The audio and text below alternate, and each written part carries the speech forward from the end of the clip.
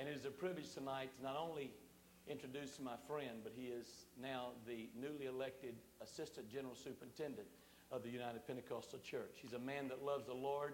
He's an apostolic revivalist, and he and his wife are very dear friends of mine and Mickey's. And I love Randy Keys. He loves truth, and he wants to get it all the way around the world. Would you welcome Brother Randy Keys?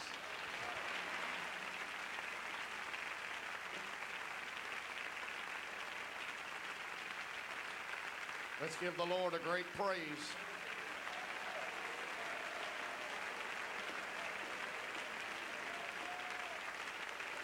Praise God, praise God.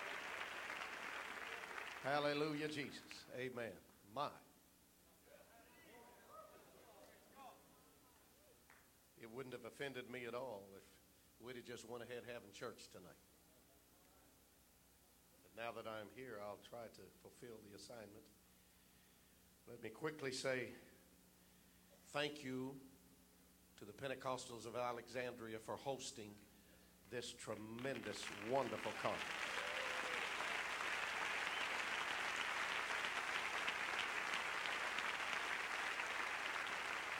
And I just want to say to all of you, whether you're in here tonight or you will hear this via tape later on, I want to say to all of those who sacrifice and who give and work and labor to make this come about, we do appreciate it.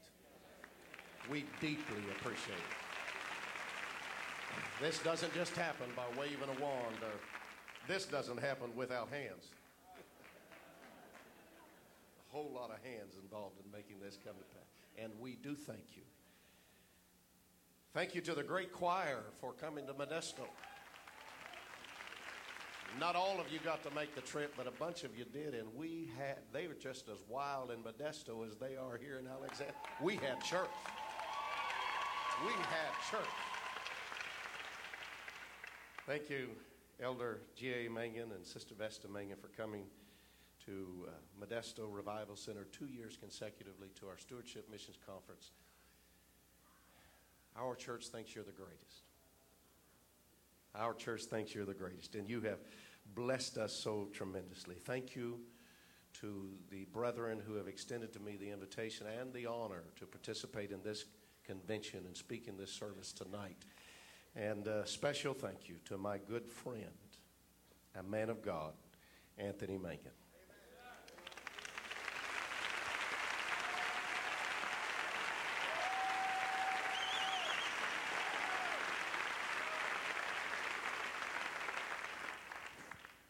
I'm reading tonight from the book of Nehemiah. Nehemiah chapter number 6. I will read 2 verses of scripture, verse 15 and then verse 16. Nehemiah chapter 6, verse number 15. So the wall was finished in the 25th day of the month of Elul, in 52 days. The wall was finished in 52 days. And it came to pass that when all our enemies heard thereof, and all the heathen that were about us saw these things, they were much cast down in their own eyes, for they perceived, I said they perceived, that this work was wrought of our God. Allow me to read that verse one more time, and I want you to notice it closely. And it came to pass that when all our enemies heard thereof, and all the heathen that were about us saw these things, what things? That the wall had been built in 52 days. When the enemy saw it, they were perceptive enough to understand that this work was wrought of our God. Now, I gave my subject title ahead of time tonight, and you have my permission to go ahead and use that subject that I gave you. I gave it in the form of a statement, how the wall was built. Everybody say that. How the wall was built. But I think after hearing Brother Williams preach tonight, I want to change it to a question. How was the wall built?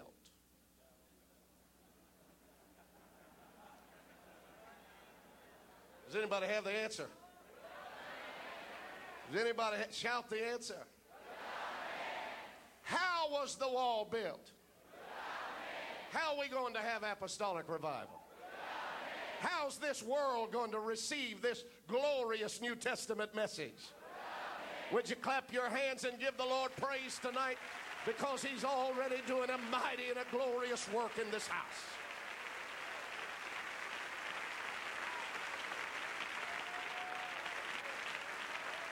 Come on, I need somebody to really praise him. Gonna take my badge off? Hallelujah! My, praise God, praise God, praise God. You may be seated. You may think me a wistful dreamer tonight, but at the onset of this message, I want to give you a declaration of faith. And I hope there is a substantial affirmation from this great congregation tonight. I believe we can have apostolic revival.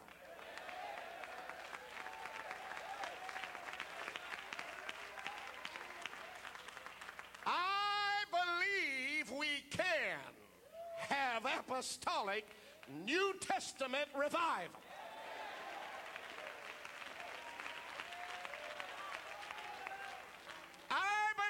We can have Jerusalem-like revival. Somebody say we can. Somebody that believes it shout, we can. I believe we can have Ephesus-like revival. Somebody say we can. Somebody shout it with everything that's in you. Clap your hands to the Lord if you believe it.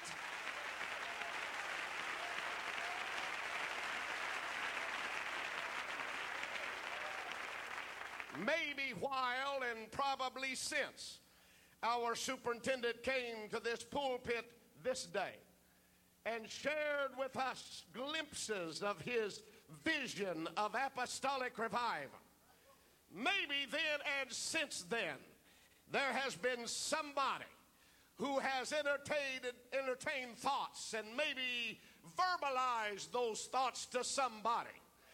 I don't know if it can really happen that way. I don't know if that's really what God has in mind. I don't see how that could really happen. Before I go any further tonight, I want it to be established clearly in our minds. I want our faith to seize hold on it. We can have apostolic revival. I declare it in the face of all opposition. I declare it in the face of every doubter. I declare it in the face of every opposing, lying spirit. I say with the authority of the Holy Ghost and the promise of God's infallible word, we can have apostolic revival. Yes, we can. Yes, we can. Yes, we can turn our cities upside down. Yes, we can shake this world with the power of this glorious truth. Somebody clap your hands to the Lord.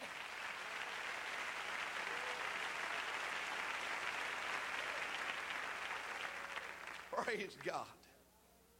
The book of Nehemiah opens with Nehemiah in the land of his captivity.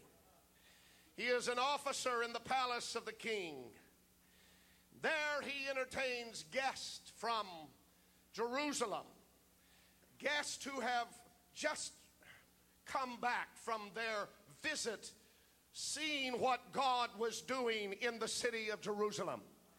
They came back with a good report and yet an incomplete report. They came telling of the restoration of the temple and the restoration of worship in the temple. You see, Ezra had just previously gone back with a remnant of Jews. He had rebuilt the temple and reestablished worship in the temple. That was a glorious victory. Yet they shared with Nehemiah that the walls of Jerusalem still lay in ruins. And Nehemiah was grieved by the fact that the walls had not been rebuilt. He, I'm sure, was happy for the progress that had been made. I am sure he was glad in his own heart for the rebuilding of the temple and the reestablishing of worship in Jerusalem. But he was grieved because the walls of Jerusalem had not been rebuilt, and the gates lay in ruins.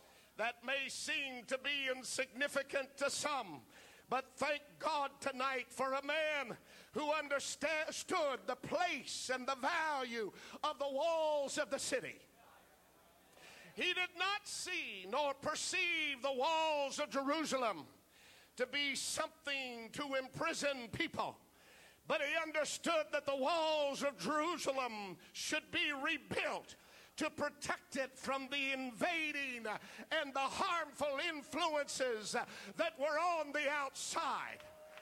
Apostolic preachers in this end time need a revelation of the value of the walls. We need to understand there need to be some restrictions against the encroachment of the world. The world was never intended to be at home in the church. I said it's the responsibility of an apostolic pastor to make sure that there are walls around the church, not to imprison the people and not to restrict those from coming in that we wish to be there and who desire to be there. But I'm telling you tonight, the world has no place in the church. The world cannot cohabitate with the church, and the church cannot cohabitate with this world. We need to value the walls, the restrictions, the traditions that have been given to us that prevent the encroachment of the world in the church. And somebody shout amen. Amen. Nehemiah recognized the value of the walls. And so with a burdened heart, he approached the king and he sought permission to return to Jerusalem for the express purpose of rebuilding the walls of that city. The king gave him that permission, and he did travel back to Jerusalem with his remnant and with his entourage. They went there for one reason. They went there for the express purpose to rebuild the walls. And our text tonight gives us a summary of the work of Nehemiah and the people who labored with him. It said that in 52 days, they rebuilt the walls of Jerusalem. In 52 days, they rebuilt the walls of Jerusalem. Now, Brother Treadway, that is a phenomenal accomplishment. When I read that, something about it staggers my mind. It's amazing. It's absolutely staggering that in 52 days they rebuilt the walls of Jerusalem, which in total length were several miles long. The walls were several meters high, maybe 50, 60 feet high. They didn't have modern equipment. They could not go down to the rental yard and rent a crane. They couldn't go down to the rental place and rent a forklift and say, lift this stone into place. But some historians and scholars believe that some of those boulders that were at the very top of the wall weighed several tons. And they search for explanations. They search for ways that it could have been done. They try to figure out how that it happened. How did they get those boulders into their place? How did they get this job done in 52 days? I've been working 2 years on our building program.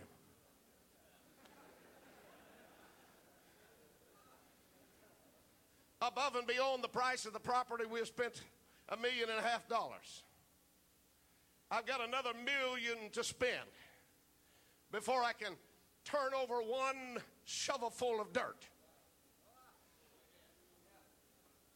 Before we can dig one trench.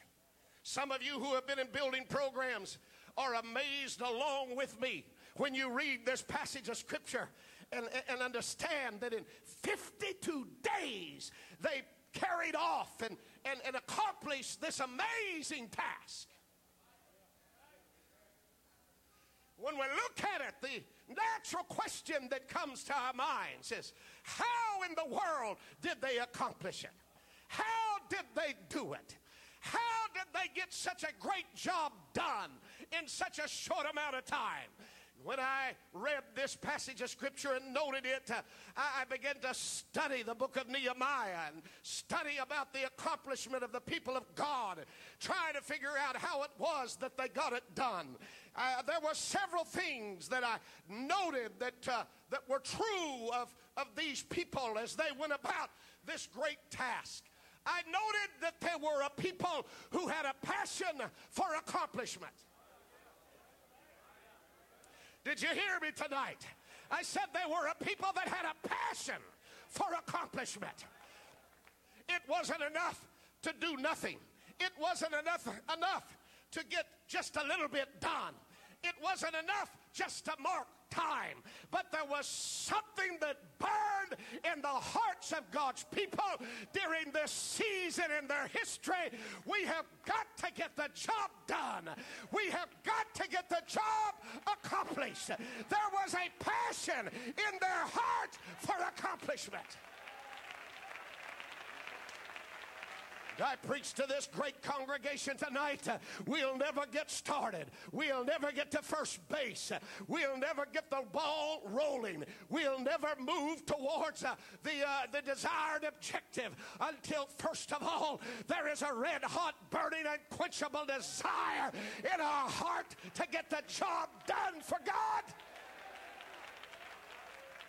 If you believe that, clap your hands to the Lord.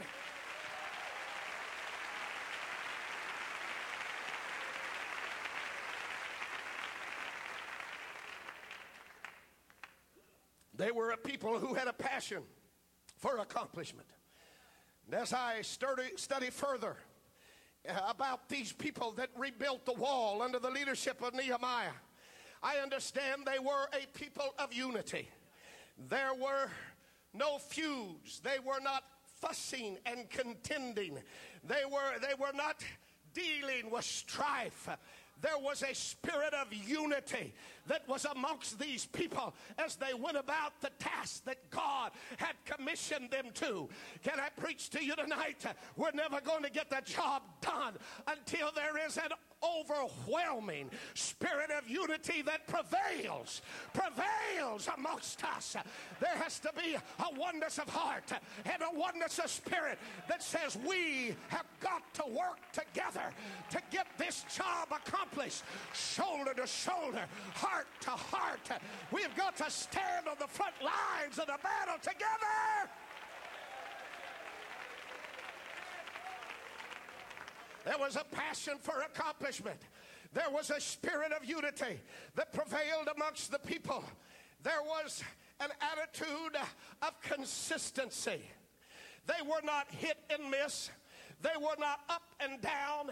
They were not in and out. They were not here today and gone tomorrow. But this was a bunch of people you could count on. They were there to get the job done. They were there to give it their best. They were there to do everything they could do. They had their shoulder to the wheel every day. They got up every morning and went to their task without complaint, without hesitancy. Nehemiah could count on the bunch of people God had given him to work with. We're going to get this job done. We must have a passion for accomplishment. And everybody shout amen. Amen. If we're going to get this job done, we've got to have a spirit of unity. And everybody shout amen. Amen. If we're going to have this revival that God intends us to have, we're going to have to be consistent about it.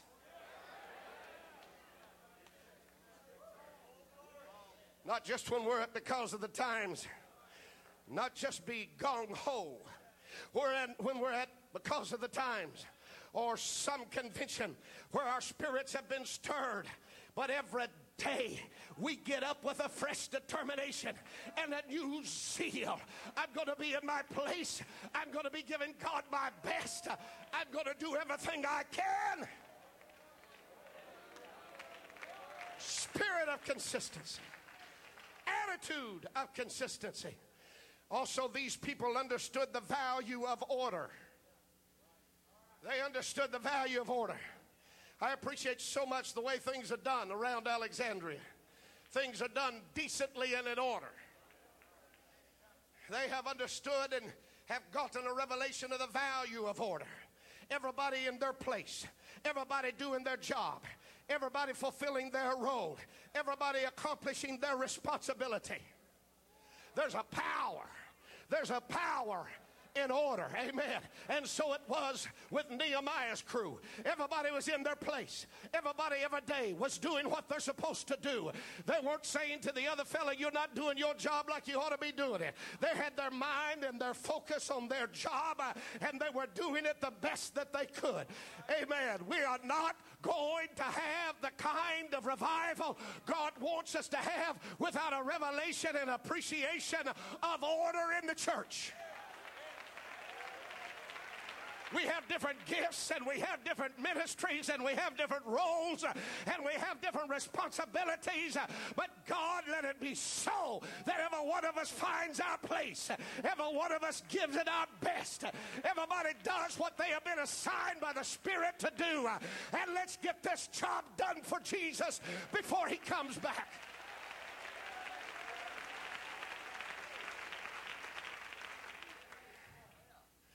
Amen. And so, as I looked into this book, this very interesting story of the record of the rebuilding of the walls of Jerusalem, I find that the people had a passion for accomplishment. They had a spirit of unity. They had an attitude of consistency. And they had a revelation of order.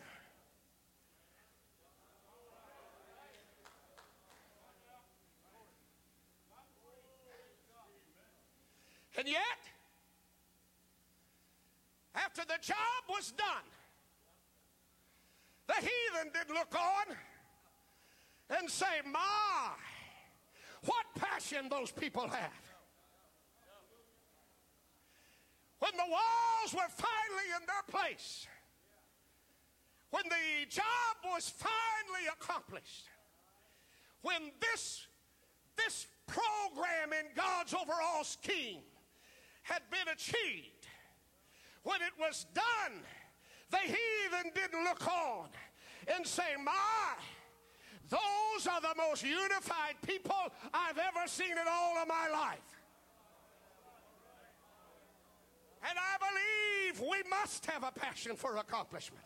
And I believe we must have a spirit of unity. But when the job was all done, the heathen didn't look on and say, my, what a faithful and consistent people they are. They didn't look on and say, what organization and order they have. They didn't give the credit to anything God's people did. But they looked on, and their eyes eyes were cast down, and they said, surely, surely this was done by God. Come on, folks, I need you to help me tonight. I've come to preach to you. God did it. God did it. I said God did it. God did it. Come on, turn around to somebody and look them in the eye and say, God did it.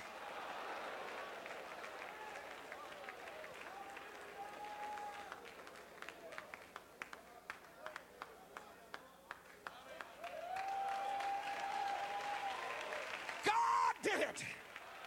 Praise God. Amen. It wasn't anything that could be credited to the people. It wasn't anything that had come from their minds or their talents. It was not their ingenuity. But the heathen were wise enough to recognize the only way this kind of thing could be accomplished in the short amount of time it was accomplished in was that God did it. Praise God.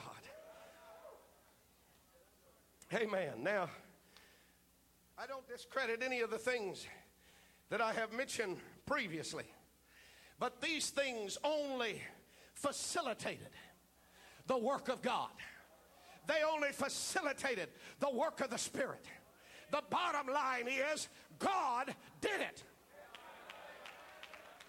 I don't understand why we have such resistance to that.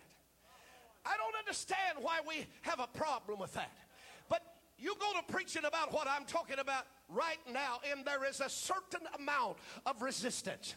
I am not sure whether it's altogether human or if it's spiritual, but there is resistance to what I'm talking about right now, because if God's people ever get a revelation of what the preacher's already talked to us about tonight, if we ever understand fully, it's not by might and it's not by power, but it's by my Spirit, saith the Lord of hosts. We will turn our world upside down.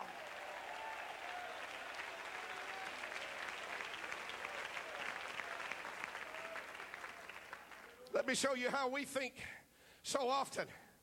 We think like this: Nehemiah, I am amazed at what you got done.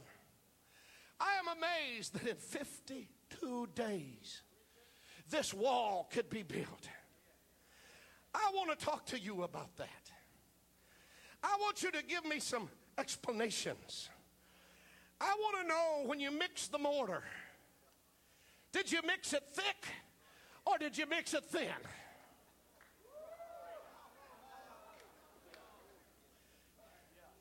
And I want to know, Nehemiah, when you took your trial and you spread it on the wall, did you pull it up or did you pull it down? I want you to explain to me about the mortar, because you see, if anybody can build a wall in 52 days like that, it must be something that you did miraculously and magically in the mortar. There's something about the way you held your trial. Listen, Pentecostals, listen, Apostolics, even the heathen could look on and say it wasn't something the people did, it was God that did it. Come on, somebody shout, God did it. Come on, somebody shout, God did it. Clap your hands and entertain the mighty presence of the Holy Ghost that's in this place tonight.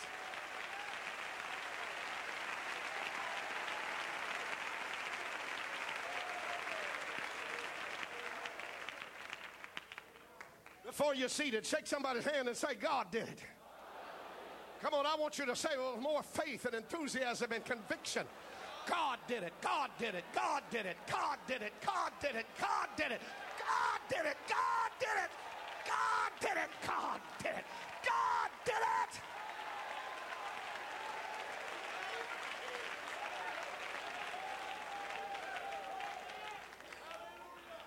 Hallelujah. Hallelujah, hallelujah, hallelujah. Choirs practice, sing as good as you can sing. Get it together, dial talent in. Work on your church organization. Get your planning together. Make your operation something you're proud of. But friend, when you get right down to it, if you're going to have apostolic revival, if we're going to shake this world, God's got to do it.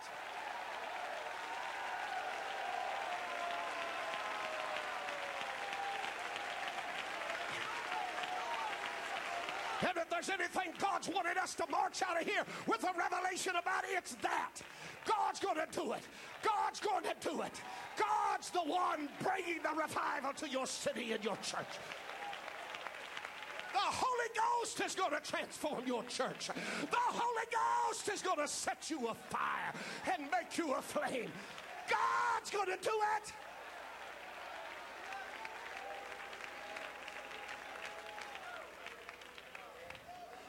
You may be seated. It came to pass that when all our enemies heard thereof, and all the heathen that were about us saw these things, they were much cast down in their own eyes. I like this part. When they saw that it was not human ingenuity, when they saw that it was not a work of man, it said they were cast down in their own eyes. The enemy said, oh no.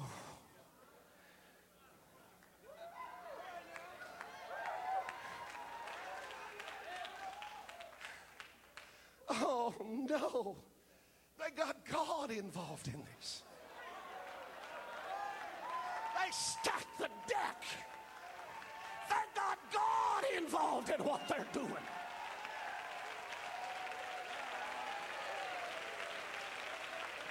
Can I preach to you a little while tonight? I'm telling you, if the devil can be discouraged, he would get discouraged by a bunch of apostolics understanding that heaven sent revival is just that. It comes from God. If the devil could be discouraged, it would be a whole bunch of pastors marching out of this place and going home with a determination in their heart, whatever it takes, whatever price I have to pay, whatever changes I have to make, whatever I have to do, I'm going to get God in on what I'm doing.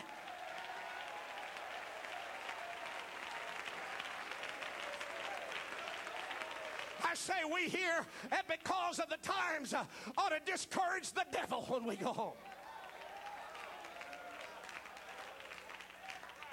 We ought to call some prayer meetings and call some Holy Ghost services.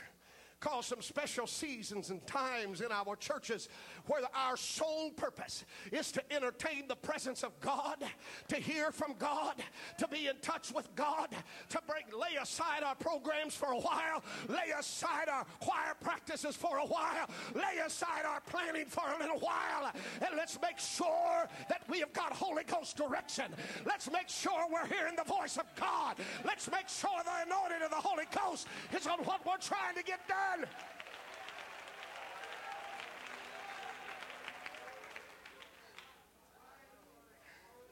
How can we have a worldwide revival? How can we, apostolic people, we insignificant people, we people without huge sums of money, we people without great educations predominantly amongst us, we whom the world has not recognized and has not given a whole lot of credence to, how can it be that we can in reality, and we can without question, become a force and a power for all of the world to continue? How can it happen? God can do it.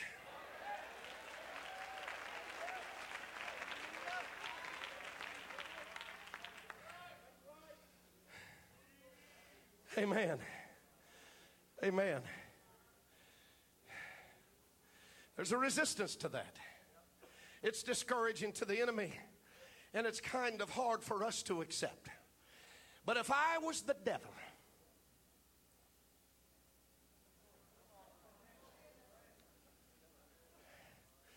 It hasn't been often, thank the Lord, Brother Tenney, but I've had a couple of people think I was.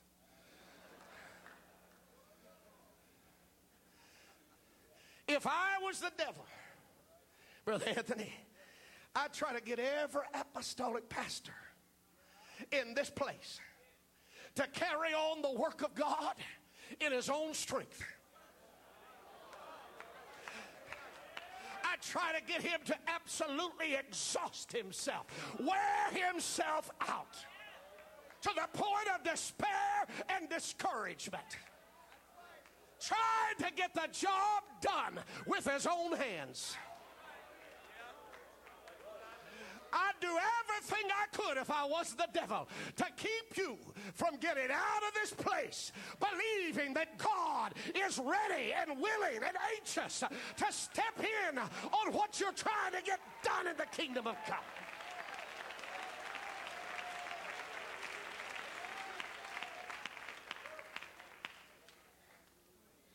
Praise God. One way I'd try to do that is make you skeptical of the supernatural.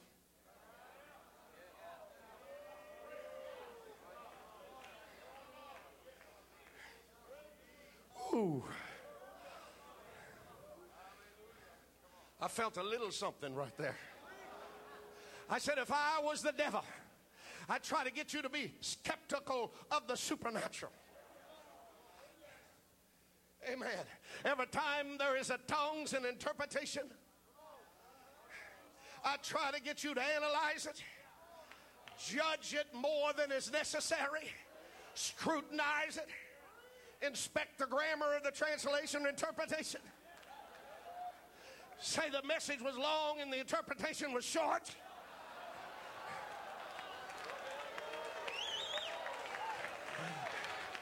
I try to put questions in your mind. I try to get you to think they surely didn't really get healed. Or bringing that preacher here tonight must have been some kind of setup.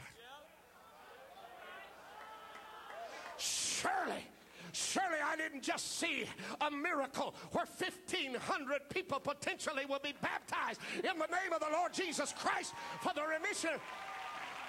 There must be something wrong here. That was manipulated. Man is a manipulator. That couldn't just, oh, come on, friend. I'm telling you, God did it. It wasn't planned. It wasn't orchestrated. Anthony Magin's brilliant, but he couldn't plan that. I'm telling you, God did it.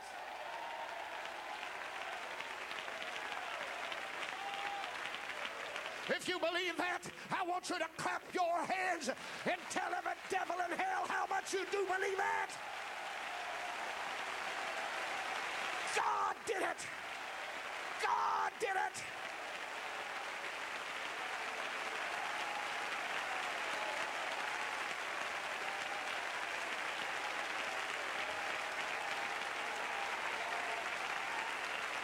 That's how we're turning the world upside down. That's how your church is going to triple. That's how your city is going to be shaken.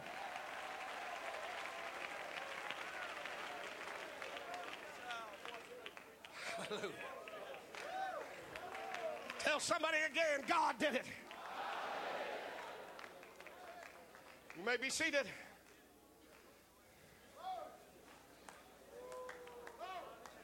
The Apostle Paul warned the Galatians about it in regards to their living for God, their personal relationship and walk with God. He said, how could you be so foolish? He said, who hath bewitched you?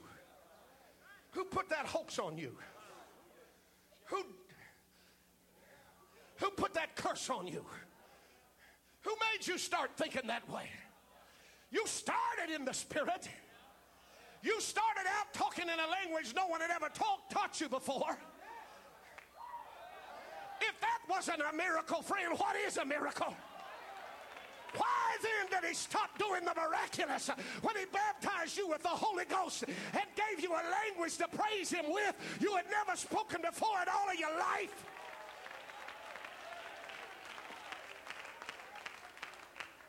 Hallelujah. Hallelujah. My God, I feel the Holy Ghost in this place. I feel unction and authority and anointing in this pulpit tonight. I'm going to preach till I preach something awesome, people, tonight.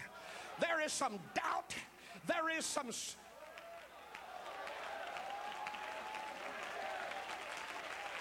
There's some fear. There's some criticism.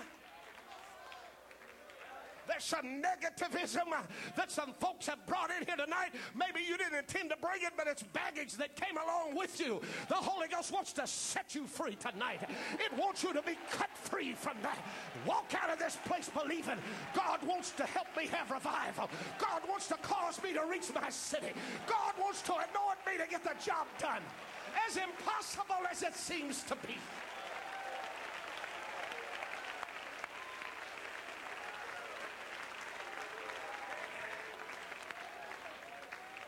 See, you can be seated. In the beginning, God created the heavens and the earth. When he created the earth, he created natural laws. When he created the heavens, he created heavenly laws, spiritual laws. Natural laws can never preempt spiritual laws. Natural law can never take authority over heavenly law. But heavenly law can take authority over natural laws. That's why you can have cancer. And you can be sentenced to die. And it can be a hopeless situation. And the man of God steps in the room and anoints with oil and prays the prayer of faith. And that spiritual law preempts or supersedes the natural law. And the spiritual law says, you're not going to die, but you're going to live.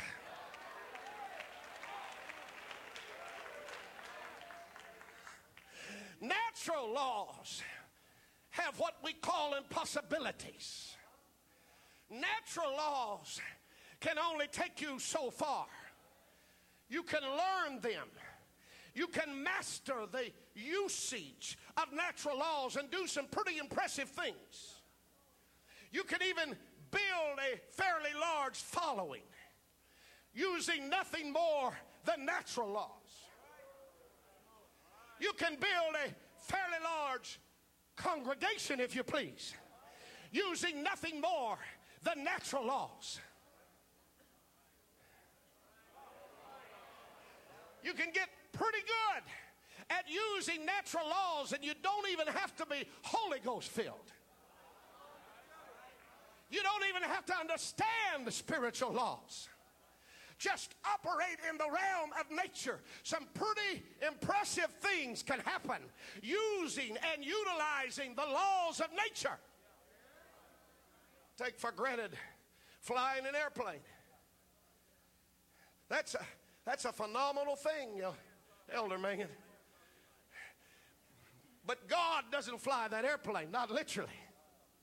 He has instituted natural laws at creation that when you learn to master them and control them, you can cause the airplane to leave the earth and ascend into the heavens and travel at 600 miles an hour and get you to a destination a long ways away in a short amount of time.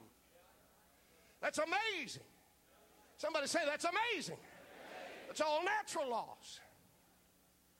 When I got on the airplane to come to St. Louis and then from St. Louis to Alexandria, I did not stop by the cockpit and speak to the pilot and say, sir, this was before we took off. The door was still open. It was an open door. But I didn't stop by and talk to the pilot and say, sir, did you talk in tongues today? How full of the Holy Ghost are you? Are you baptized in Jesus' name? If I would have had a chance to talk to him, I probably would have said something more like this. How long have you been flying? Are you new at this? I wasn't really concerned at that point. I love his soul. But at that particular moment, I was more concerned about his understanding of natural laws. Because I knew if he understood the natural laws that caused that great big airplane to get up in the sky, everything was going to be all right. As amazing as it was, I knew he could accomplish that using merely natural laws. And there's a whole lot of things we can get done that are impressive to all of us, using nothing more than natural laws.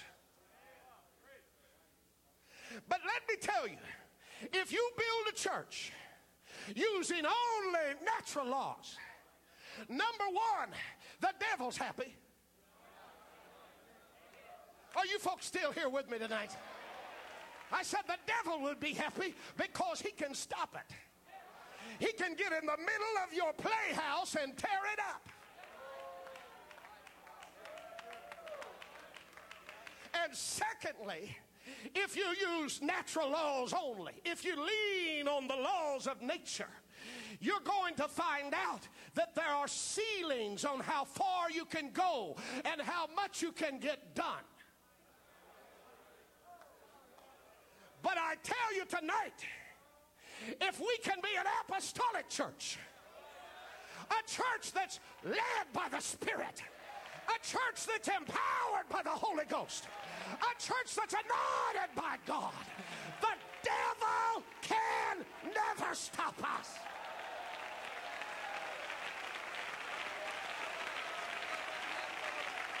And Elder Tilley, there is no limit, there is no limit, there is no limit on what can be done. You folks didn't hear me. You don't understand what I'm telling you. There's no ceiling on it if God does it. There's no limit on it if God does it.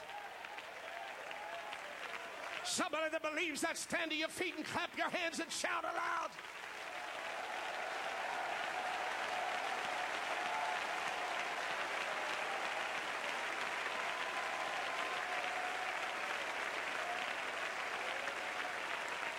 Come on, we need to do it some more.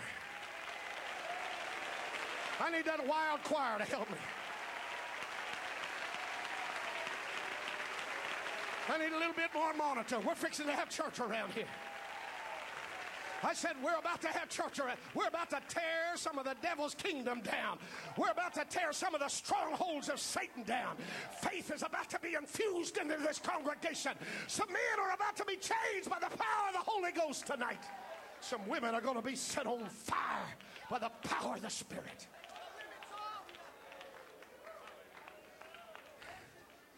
Hallelujah.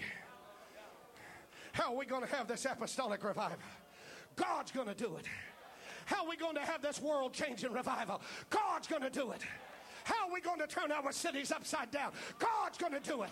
How are we going to shake this world? God's going to do it.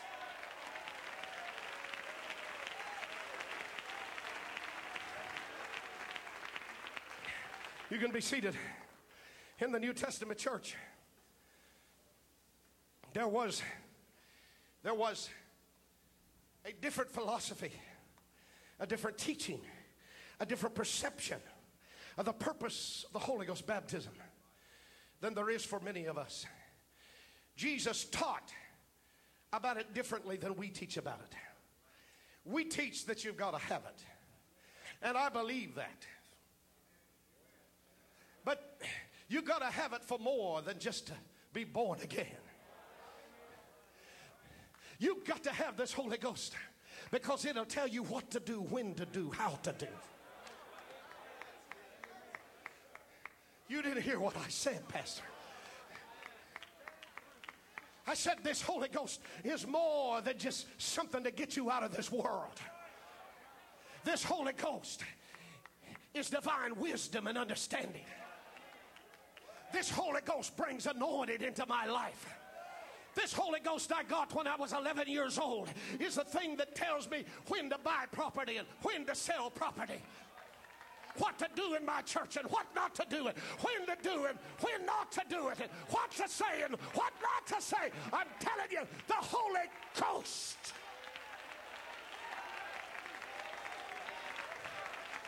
I tell somebody tonight, the Holy Ghost was the fuel of the New Testament church. It's the thing that caused the New Testament church to operate. It's the thing that caused it to be victorious. It's the thing that caused it to shake the world. Brother Mangan was up here, Brother Anthony Mangan, last night, and he was preaching. And he said, and they were profound words. It seemed so simple that it probably went right on past so many of us. But he said, I'm telling you, God will show you what to do in your church. He said it this way: there's a key for your church and for your city. He said, God will give you a key for your church and your city. It may not be the same key that Alexandria has used. That's why you don't need to mimic everything Alexandria does. I know you come here and you want to go home and be just like them. I do too. I mean, it's inspiring, it's exciting, but I'm telling you, there's a key for your city and there's a key for your church. And you can't get it reading a book, and you can't get it listening in seminars. God's going to put it in your heart. The Holy Ghost brings it to your attention. The Spirit of the Lord will show you. God will do it. God has your answer. I feel a prophetic anointing right now. God has your answer. God has your answer. The devil thinks he's got you back down in a corner. He thinks he's got you cowered down into a helpless and a hopeless position. He thinks that you are defenseless and will never do anything for God. But you stop by because of the times, and the word of the Lord has come forth, and the Spirit of God is talking to your heart, and God's saying to you right now, I have your answer. I know what to do. I know how to do. I know when to do. I've got the key to your city.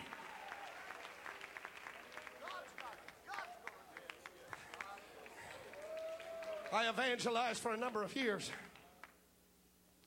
And as a full-time evangelist, when I first started, I didn't understand, but it didn't take me long to catch on. But there was always seemingly someone the devil had assigned in every church whose responsibility was to let the evangelist know not to expect too much here.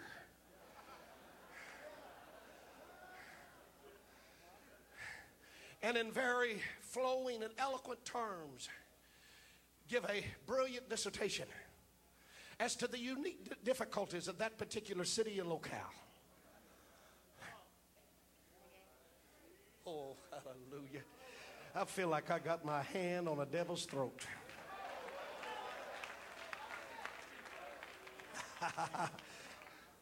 And one would say, this is a retirement community. Oh, I'm sorry, I won't push so hard. And another would say, this is a tourist town.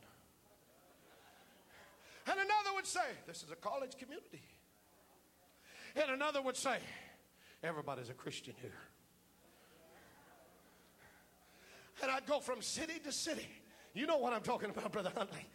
And everywhere there was somebody the devil had assigned to explain to you why you couldn't have a real apostolic revival in that city. And excuse me if I'm misinformed. Leave me in my ignorance. I have come to believe that God has a key for every situation. God has an answer for every situation. And God's got a revival for every city. And there's not a church represented in this building tonight that God can't send a revival to. Come on, clap your hands. Let's generate some faith in this place. I said God can do it. God can do it when you're out of answers. God can do it when you don't have another thing to try. God can do it when you don't know what to do. God can do it when you're discouraged. God can do it when you've run out of things. God can do it. God can do it. God can do it. God can do it. God can do it.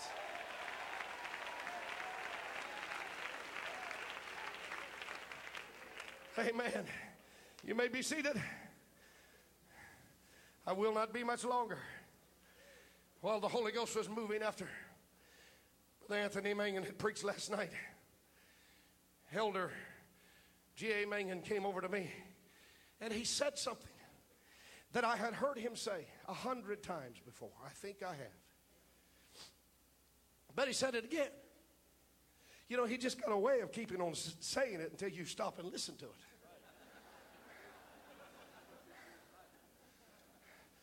And I thought, I've heard him say that over and over again. I think I'll probe a little bit more and see if he's just saying it or if he knows what he's saying.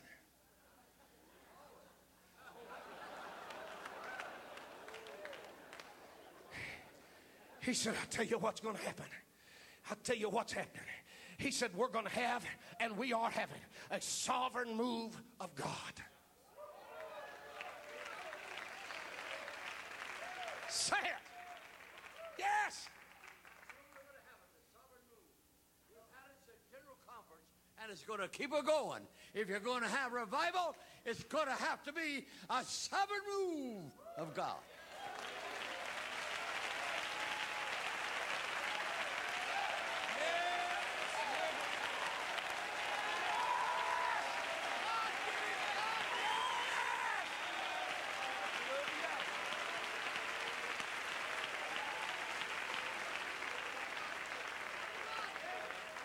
I shook my head and I looked at him. I said, yes, okay.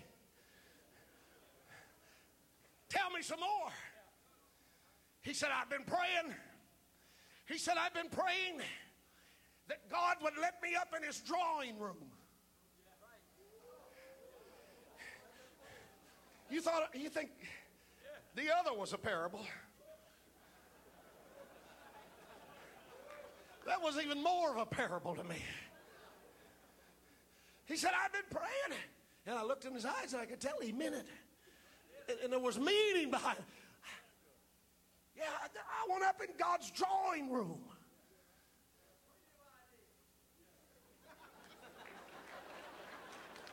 Did you hear him? He made the sun, the moon, the stars. He made the world. If he did all that, created bugs and elephants and birds and everything, if he did that, I want to go to the drawing room and get some new creative ideas how to perform miracles like he's talking about for revival. If God can draw a whale and design a whale to swallow Jonah and spit him out, if God can make a world, if God can hang a moon, the sun, and the stars, God's got a plan for us to have apostolic revival.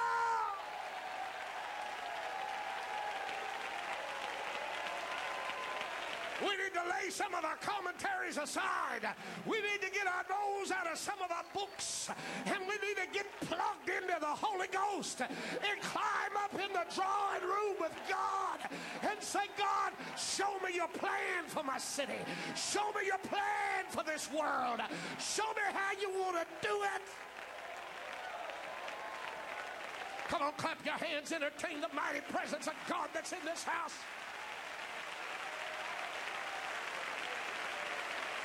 Don't tell me it can't happen. Don't tell me God can't do it. Don't tell me God can't do it.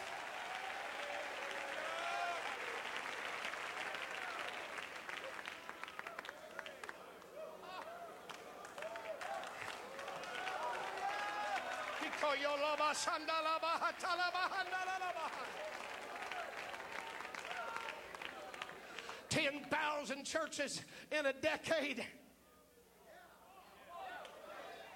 1,000 new daughter works in 1 year.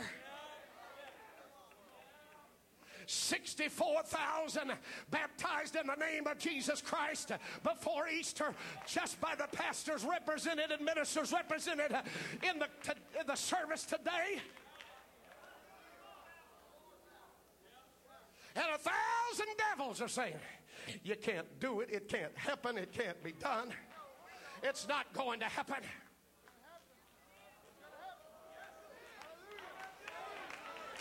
I said we can. We can. We can. We can. We can. We can have apostolic revival. Come on, speak your faith to somebody right now. Tell it to somebody. We can. We can. We can.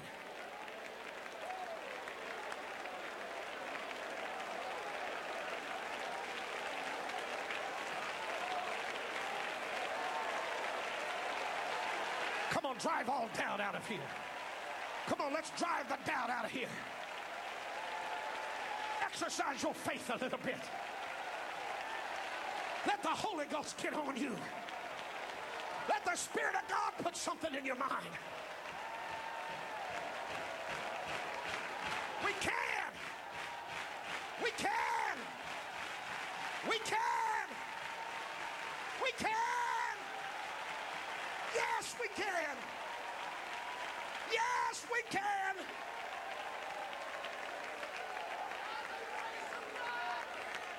Hallelujah, Jesus. Don't sit down. Just, if you stand up, it'll help me finish here.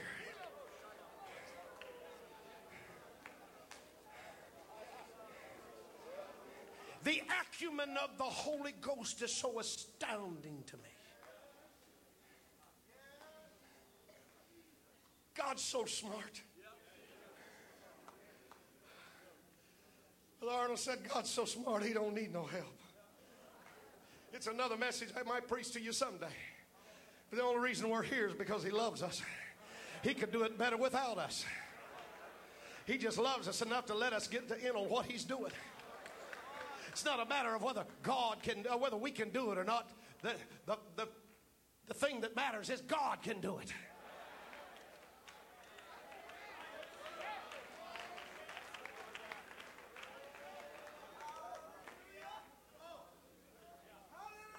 We have outreach programs. We're going to keep on having them, but I'm telling you, there's nothing like being led of the Spirit. One man knew what street to go down. He knew by the Spirit what house to go to. By the Holy Ghost, he knew who the man's name was. And by the leadership of the Spirit, the same Holy Ghost that's living on the inside of you, he knew what to tell him when he found him. He didn't have to knock 100 doors. They didn't have to canvass a block. But one man went to one house, knocked on one door, and talked to one man, and the whole Gentile world received the gospel.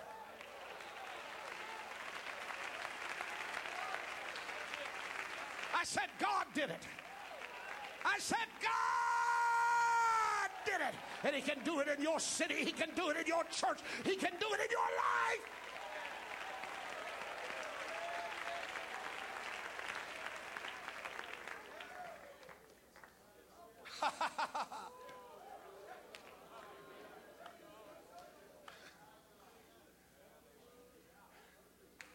He didn't just stagger out there on the side of that road where that Ethiopian man was passing by.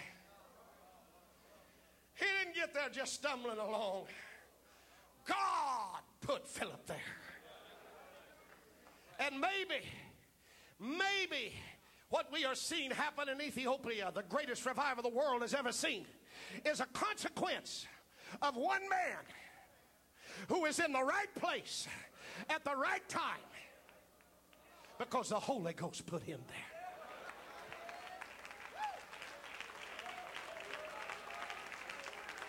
One man in the right place at the right time, led of the Holy Ghost, and the greatest revival the world has ever seen is a direct consequence. Somebody ought to be shouting. Somebody the devil's been lying to. Somebody to whom the enemy has said, You can't do it because of your limited abilities. You can't do it because you don't have a Pentecostal pedigree. You can't do it because you didn't get to go to Bible college. You can't do it because you don't have a real good command of the King's English. You can't do it because you nor your wife can sing and play the instruments.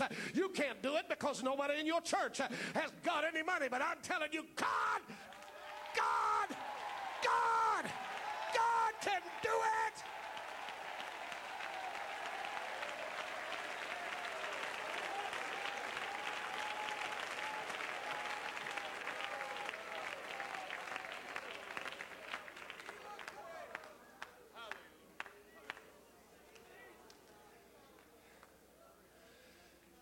You may not have the talent, the polish, the know-how to evangelize your city using modern, contemporary means of building a church. But you can have a Holy Ghost revival.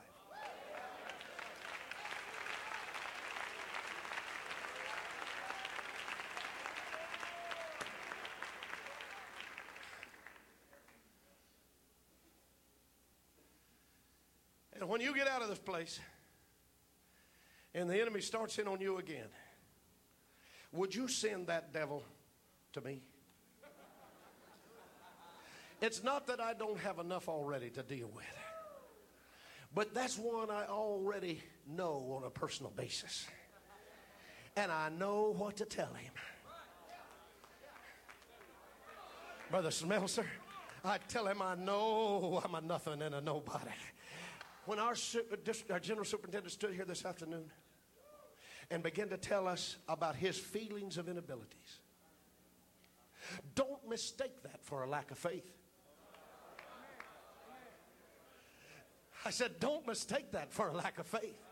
Some of you were surprised that Kenneth Haney would have such feelings about himself, because we carry those feelings around with us all the time. But you were hearing a man that learned the proper response to that kind of attack of the enemy. You're right, devil. I'm a nothing. You're right, devil. I don't know how to go in and come out. You're right, devil. I don't know what to say half the time. You're right. I don't think my preaching's pretty and good. And you're right. It seems like I throw the ball and make mistakes. And you're right, devil. But let me just clue you in, Mr. Devil. This revival is not predicated on what I can do. Whether or not I have this revival doesn't depend on what I know. Whether or not this revival happens is not dependent on what we have.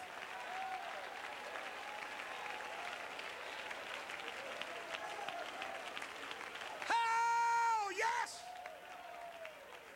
Let me tell you what's about to happen in this old world. This old world is about to see a movement of people be plunged to the forefront of society and the affairs of mankind that it is somewhat unacquainted with. These people talk funny. These people dress differently. These people seem to have their own subculture. They are not like the rest of so-called Christianity. They have a unique doctrine. But this world's about to wake up and take notice. They're building the largest churches in their cities. Their organization, if we can call it that, is thriving and growing when others are dying.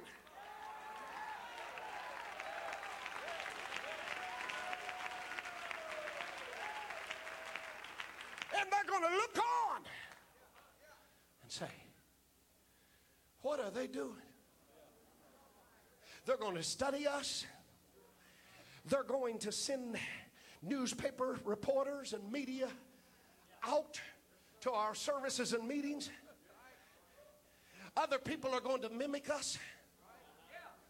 They're going to try to sing songs like us and dance like us and clap like us.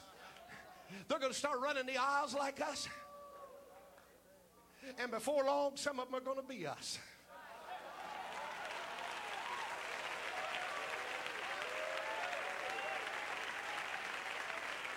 If you believe what I'm telling you, I want you to take it in faith right now in the name of Jesus. Clap your hands. Praise God. Let the Spirit of the Lord move into this place. Let the Holy Ghost come upon you.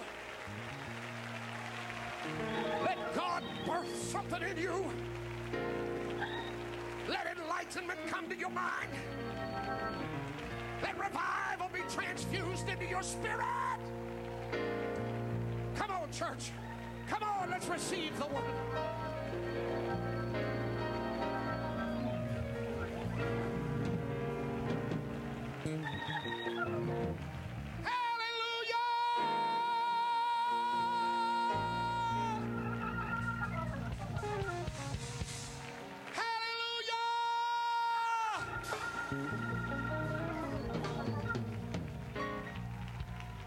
I wish there was a pastor that would turn to another pastor somewhere in this building and speak your faith to him right now. Tell him the kind of revival you believe God is going to help you have. Come on, my brother, my sister. Speak your faith to somebody.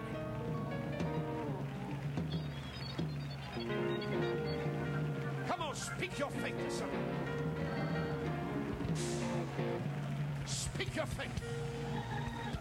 Tell somebody. Tell somebody else.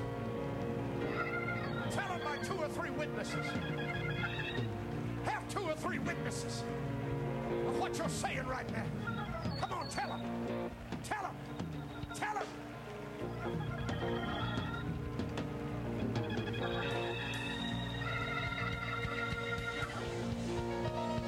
Tell somebody what kind of revival you're looking for.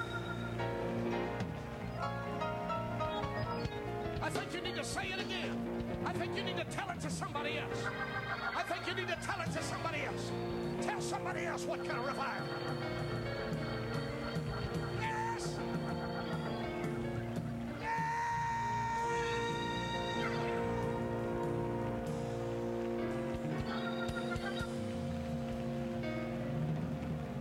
Now tell them how it's going to happen. Tell them how it's going to happen. Tell them how to turn to them. Tell them how it's going to happen. God's going to do it. God's going to do it. God's going to do it. God's going to do it. God's going to do it.